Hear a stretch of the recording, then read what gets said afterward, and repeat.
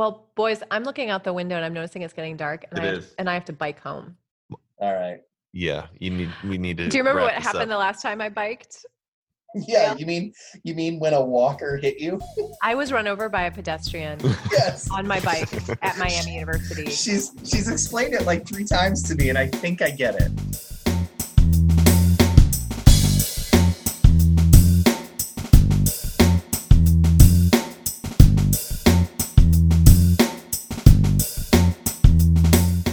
If you want to hear the rest of that story, you're gonna have to wait till the end. Welcome to the first episode of the second season of the First Year Integrated Core podcast.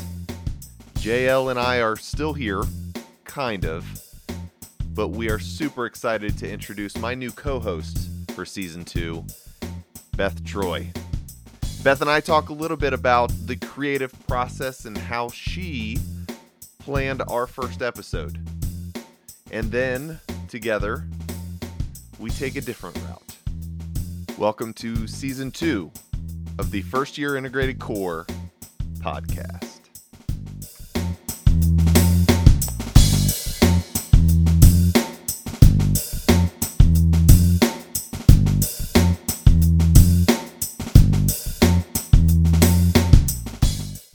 So, welcome to the podcast. Thanks. See, that's what we do. We Is that just what hit we do? record and we Do see we what just happens. do that? Yeah.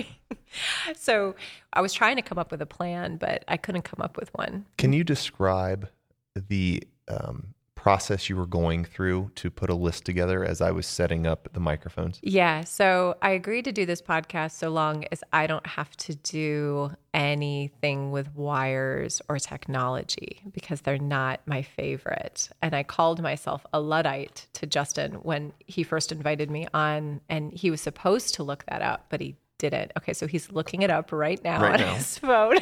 So just so you know, your professors aren't that much different than everybody, because we do last minute cramming. True story. And we have to look up a lot, like Luddite. Mm-hmm. So you were coming up with ideas. Yeah. So I actually phoned one of my former students who's been a UA for me twice. And I was like, hey, do you have any ideas? This is going to come out at the end of September, what students will be thinking and feeling, what we can talk about that they would actually be interested in. And she came up with a couple things, but they weren't that interesting. And then I called a second person, also a former UA for me. And I was like, hey, what should we do? He really couldn't come up with anything. And he actually tried to throw me off to a third person. But at this point, we just have to start recording because I haven't had dinner. I've just had an apple. It was a great apple. Mm-hmm. But as I'm looking at the board, it's like, I think you see your typical things that you would expect. So, should we talk about diversity and inclusion efforts? While good, is that what we want to talk about on the first one? Should we talk about virtual engagement, or are we sick about talking about virtual engagement as much as the virtual environment itself? I don't know. So I'm kind of feeling a little bit about that. We were told that we should be blunt and authentic with no buzzwords. I think we've met that. We could play buzzword bingo and have our own, and we could score each other next time. Oh, that would be real. Next time. You're going to have to print the buzzword bingo cards out. Yes. And then funniest is Zoom interactions, but we wouldn't actually be able to share our funniest because that would probably be in violation of some things. Oh, combating screen fatigue. But again, you've probably read 5 of those articles on BuzzFeed. So I'm just not sure. So anyway, that was just a standard brainstorm process. But I was doing what you're not supposed to do in brainstorming. What's that? Well, I was using a lot of voice of judgment. So when you brainstorm and you come up with ideas, you're just supposed to let it flow and be open to everything. But I think I'm just a little tired today, Justin. That could be it. So there we were in the Farmer School of Business in the evening in room 1014. Some of you may know that room. It is, in fact, the Guinness World Record holder for the smallest classroom ever to be used in the First Year Integrated Core at Miami University's Farmer School of Business. But we looked at each other and we had many, many conversations. We were figuring out how this show was going to work in the second season, with now Beth and I at the microphones. JL is now gone. He's still, in fact, gone in Austin, Texas, actively mining Bitcoin. We'll get into that here in just a few minutes. But we talked about things like the farmer's market and the apple and how we like leftovers and how Beth can take 7 different leftovers and put them together and make them into a brand new creation. it was riveting conversation, and conversation that you might hear a little later on in the season. But we both looked at each other and we knew what we needed to do. We knew what was next. We knew what we were going to do in this first episode of the First Year Integrated Core Podcast Season 2. We called JL. So let's join in the middle of that conversation in which JL does his thing and starts to ask Beth about her summer and what she did. And pay very close attention, because those of you who do not yet know Beth Troy are about to learn a lot about our new co-host on the First Year Integrated Core Podcast.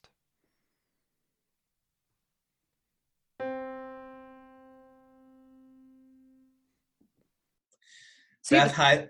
How was the summer? How was the summer writing and finishing and promoting a book? It was good. It feels very far away though, because I launched it the week before classes started.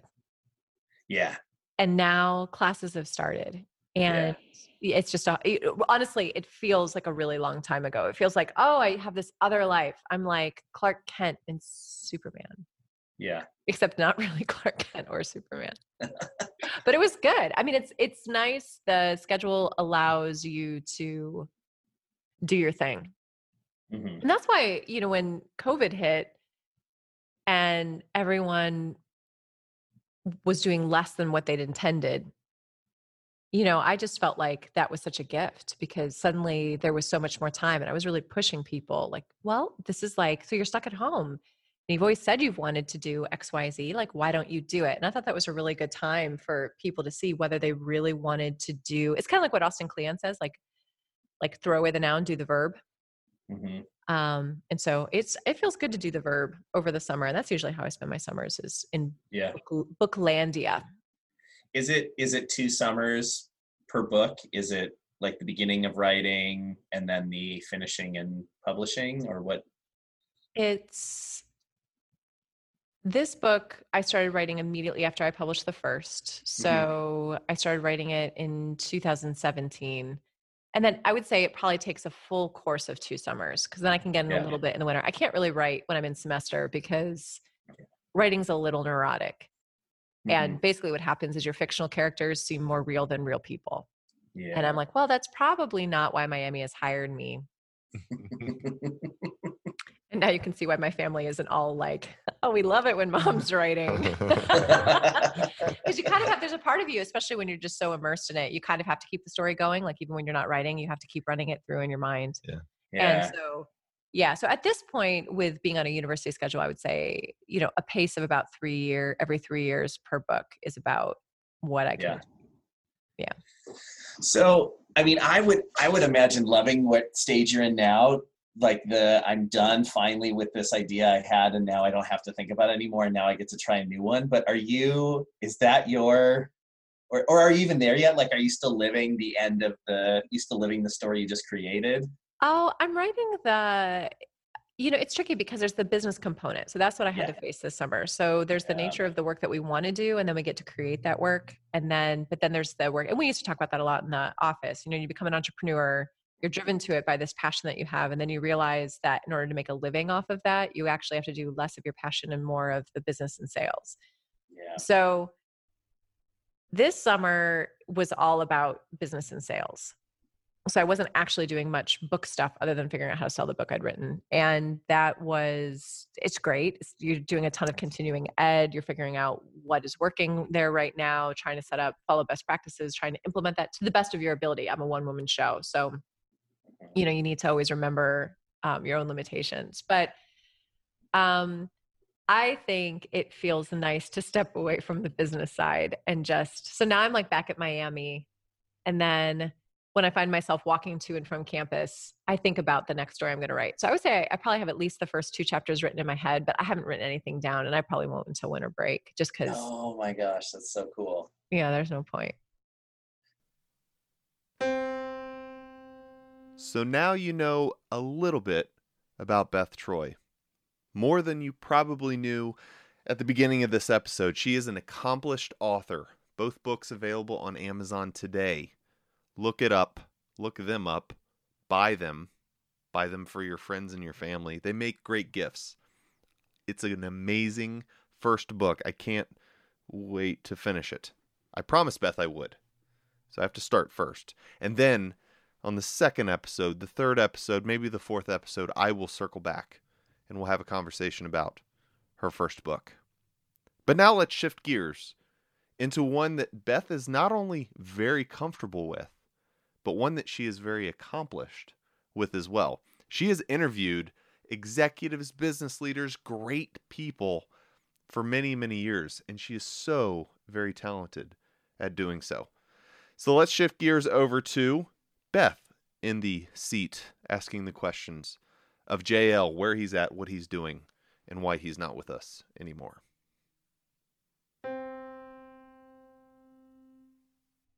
So JL, you're living your dream right now, doing Bitcoin mining, which no, we don't want to hear about.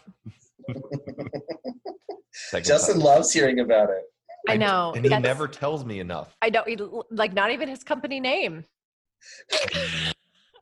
Well, that's and yet it's a woman who never asked. Yeah. Everything. Do you miss teaching? Is there a part of you that wishes you could? Oh, yeah. Yeah. Oh, yeah. I miss you it. could have totally zoomed from your suite. No, but I miss There's been many moments where I've been like, oh, where's my partner? Where is I miss the students immensely. And and teaching was a ton of fun. And I doubt that's the end. I doubt that's my last time in a classroom. So we can expect you back next fall. No, not next fall. Maybe. I mean, can't you get this Bitcoin thing going? Can't you get it mined by summer 2021 and get yourself back on up here? Just get this done with, this weird face of yours. Right? Can't you tap the vein and... Is that how that works? I think there are veins of copper from what I'm remembering of my historical fiction novels. I'm reaching far back. Yes, not that kind of mining, but I get it. That was more interesting. Yeah, that's Luddite style right there. Yeah, that's right. All I needed was me and my axe or my pickaxe. That's right. Do you use a pickaxe in Bitcoin mining at all, ever? We do a lot of construction, but that's just to make a giant data center. Are you managing people? Mm-hmm.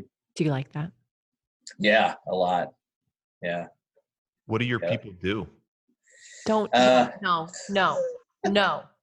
They construction. 10 words or less. Yeah, 10 words or less. Okay. That was one. Yeah.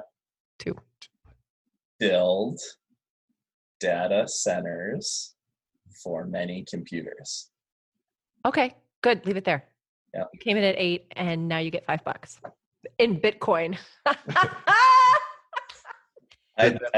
She doesn't even know what she means when she says that. No, I'll send it to you in the mail, JL. You couldn't if you tried. I'm going to send you some 5 Bitcoin in the mail. You could put 5 Bitcoin. That would be like $60,000. I think I saw some in my kid's Monopoly box the other day because I think that's what Bitcoin means to the rest of us. It's like, oh yeah, no, I totally know Bitcoin. It's Monopoly money. I did. Magic Internet Money is what I call it now. Magic Internet Money. They're like, what do you do? Oh, I'm part of that Magic Internet Money thing. It's so much. It's so disarming. It's wonderful because they want to immediately attack it, and if you just say it's really dumb and weird, then they have nothing to say. Except me, I want to know, but another time, another time, another place. So what in the world is it like now? Like last semester, everyone was just kind of dealing with an unexpected reality, but the less in person kind of way of doing things now is probably around for a long time now. Like what's it like for you guys doing what we did, but now really different? Now that you've had time to plan for it, like now it's not just a total shock. I actually feel the class in a lot of ways is way more interactive even than it was. Mm-hmm. Breakout rooms are great. I love breakout rooms. Yeah, that has been life-changing because I didn't use breakout rooms in the spring at all. Like I had them create their own room and they would go to it sometimes, but to click a couple buttons and send them off to do things and then come back and wow you that they weren't just YouTubing for the last 20 minutes, 10 minutes. It's been, I would never do that. I know. It's been interesting. I've still learned a lot. Like, I do miss the face-to-face stuff, and it's going to be weird this next week when it's half face to half face. We're not face. Oh, are people showing up? Are people on campus now? Yeah. You can. It's up to us. Yeah, this was the delayed move-in week for students. So they are out and about around us right now. And then, yeah, they left it up to faculty to figure out if you wanted to come back and do any face-to-face. So like my one-on-one class, I'm not. We can't do that. But with my 102, with only 20 to 22 students, we're going to try and pull it off. But I told them, I said, we're going to try this and we're going to see what it's like. We might go back to remote, depending on if we can still pull it off and get value out of, meeting together. We'll see. Yeah. What does I know what a standout student looks like in person, but what does one look like in a Zoom class? I don't know yet. That's a good Okay. question. I know what someone who wants to stand out looks like in a Zoom class, but yeah, I don't know if it's going to turn out to be a standout student or not. I think Yeah. We're making the effort. they are But- totally, and they feel interactive. It feels like they participate. I am noticing it more in office hours again, just like in years past, where it's like, oh, I mean, I've had a couple students this time come, sign up for a couple of office hours this week, and whether they were aware of it or not, it's like, oh, well, now we have a rapport. Yeah. And that's the most important thing. I loved that, Beth, about your philosophy with teaching and with office hours and stuff. It's like, hey, you have an opportunity. Of course I have a different relationship with you if you've taken the time to get to know me. Why wouldn't we? And that's up to you. If you'd like to have a different kind of relationship with your professors, you're welcome. I'm available. And of course that will help me better understand you and your perspective, and probably help you better because you share more with me. Why would that be weird? Why would that be unfair?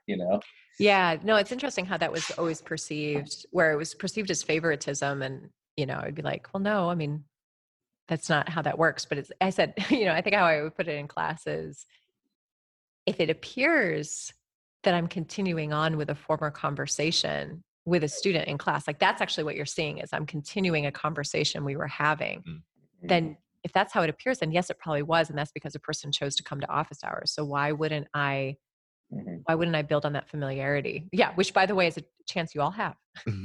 But of course I say that as a student who never went to office hours when I was in college. Why would you do that? That's interesting. Justin, did you take advantage of office hours? No. I mean, I'm thinking no. Like Miami Hilton, I don't even know where their offices were. Wait, did they have offices? I would imagine that they have to, right? Yeah. I don't know. I certainly have no idea, but I know the value of it now. I know. I know. It's funny though, because it's maybe 10% of students that really take advantage of office hours. Maybe, and of those, a real smart percentage, will really take advantage of them to be known. Very important. Yeah. That's just a handful in a year, in a semester, not less than 1%, maybe. Yeah. Yeah. So I only had one professor that I spent any time with, and it felt like it was important to me that he was at graduation. I actually had, a real strong connection to him. But that's it. I only have one professor. I only have one professor I remember the name of. Well, boys, I'm looking out the window and I'm noticing it's getting dark, and I have to bike home. All right. Yeah, we need to. Do you remember what happened the last time I biked? Yeah, you mean when a walker hit you? I was run over by a pedestrian Yes. on my bike at Miami University. She's explained it 3 times to me, and I think I get it. Yeah. So here's how it goes. I'm riding my bike and a car pulls off to the side of the road down High Street. So I'm running it down High Street toward FSB. Okay. They pull off. Someone gets out of the car. So I'm like, okay, well, here's the turn lane. So I just go left. And the pedestrian who ran out of the car runs to the front of the car and ran into me on my bike. Because people were like, oh, wait, when I say hey, a pedestrian ran me over my bike, you ran into a pedestrian. I'm like, no, they T-boned me. Yes, in between the wheels, right into Beth. Yes. I flip over my bike and am just shocked in the middle of High Street at 8 a.m. and she loses a shoe. That's devastating. It was. I hope she found it. And I'm just like, I know, I do feel badly for the shoe. So I'm just like, roadkill. And she's about to keep going to her class because obviously she was too late to look left or right, like we're told to growing up. And the guy in the car is like, help her out of the road. She turns around. She's like, do you need help? I'm like, yeah, like my kneecap's back there. My brain's down on Cook Field. Like I need help. Like, so she helps me like gather my bones and sits me over. It says, now we're in front of Pearson Hall. I sit on one of the rocks. She looks at me and she goes, can I go to class now? Oh my gosh.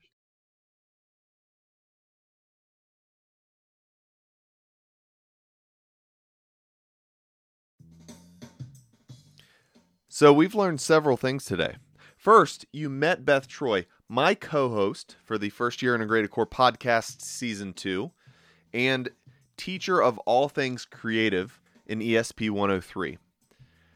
You also found out that JL has since moved to Austin, Texas to run a Bitcoin mining operation.